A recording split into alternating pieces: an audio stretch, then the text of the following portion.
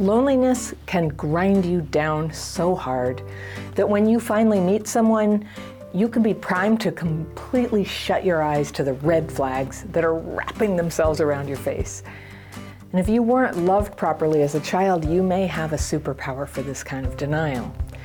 Because when it's happening, it feels like your whole life depends on keeping the feeling of being loved on tap, even when it's not love, and even when the person you're hooked on shows every sign of bringing grief and trouble into your life. My letter today is from a woman I'll call Tracy, and she writes, "Hello, Anna. I've watched all your videos, and they really helped me stay calm during my new boyfriend's dysregulation. We're only 1 month in, and at the start, he was all for me, and extremely positive, happy, passionate, and engaged. Then he read a letter from his impending court case from 3 years of childhood sexual abuse, and he has gone very, very quiet, saying he needs to get the demon off his shoulder and get back to a version of himself he's happy for me to see."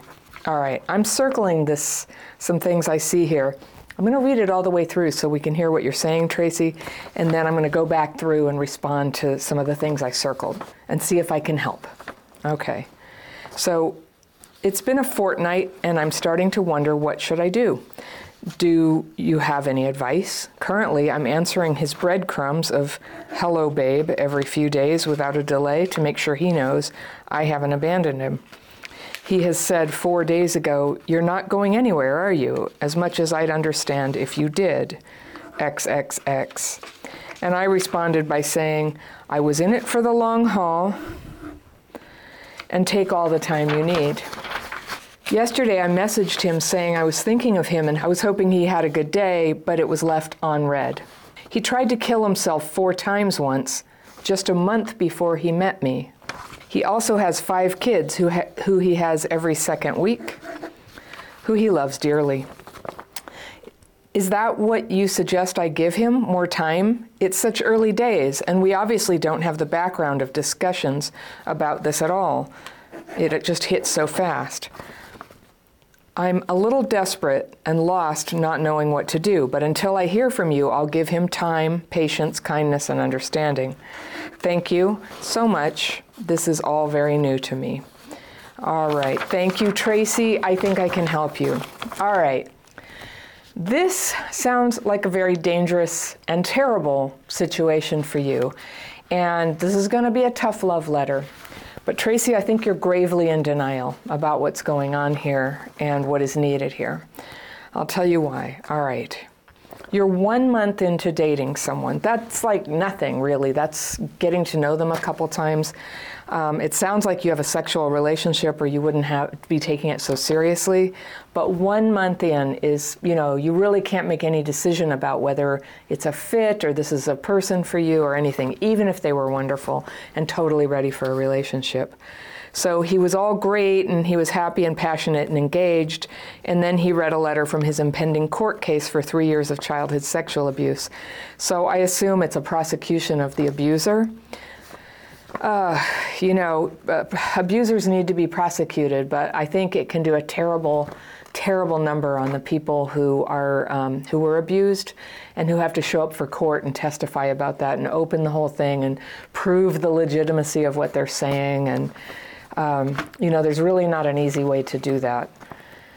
So he's gone very quiet and saying he needs to get the demon off his shoulder. So he's saying he has a demon on his shoulder right now, and so that he can get back a version of himself that he's happy for you to see. So he's in some terrible state that he doesn't want you to see. And he's also abandoned the relationship. Just saying, okay, Tracy, he's not with you anymore. And you don't know when, and he's not really talking. Okay.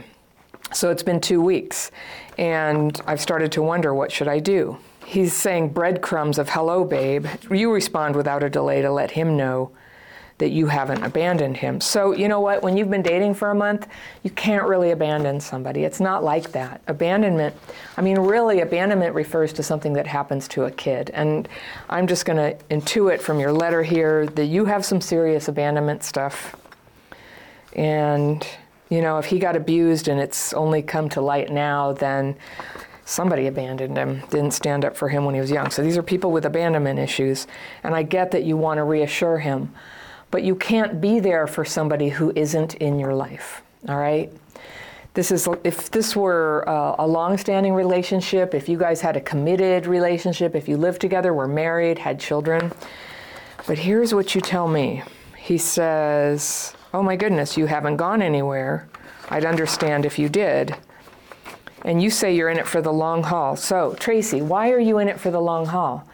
Can you wait like at least till you've been seeing somebody a year before you say you're in it for the long haul? That's called a life commitment. So you're not in a place where you can do that. These are the rash proclamations of somebody with a great big attachment wound who has totally attached to somebody and who is maybe attaching even harder because he's abandoned you. And again, I get it, like he can't be there for you right now. But then you said he tried to kill himself 4 times once, just a month before he met you. So if you were together 4 weeks and now it's been 2 weeks and a month before he met you, so that's what, 10 weeks ago? 10 weeks ago, he tried to kill himself 4 times. Okay, this is the tough love. Somebody who's in that fragile a state and who has tried 4 times, he's in big danger, honey. He's big, big danger. Danger for you to be around, danger for him to have a relationship that presents itself as like, oh, I'm totally here for you. You can't possibly be there for somebody you don't know. And it's not fair to promise that to somebody. Take it from me, I'm somebody who has made a similar decision, and I regret it so much. It's so bad for a person who's suicidal to have a whirlwind relationship. It's so bad and so unstable.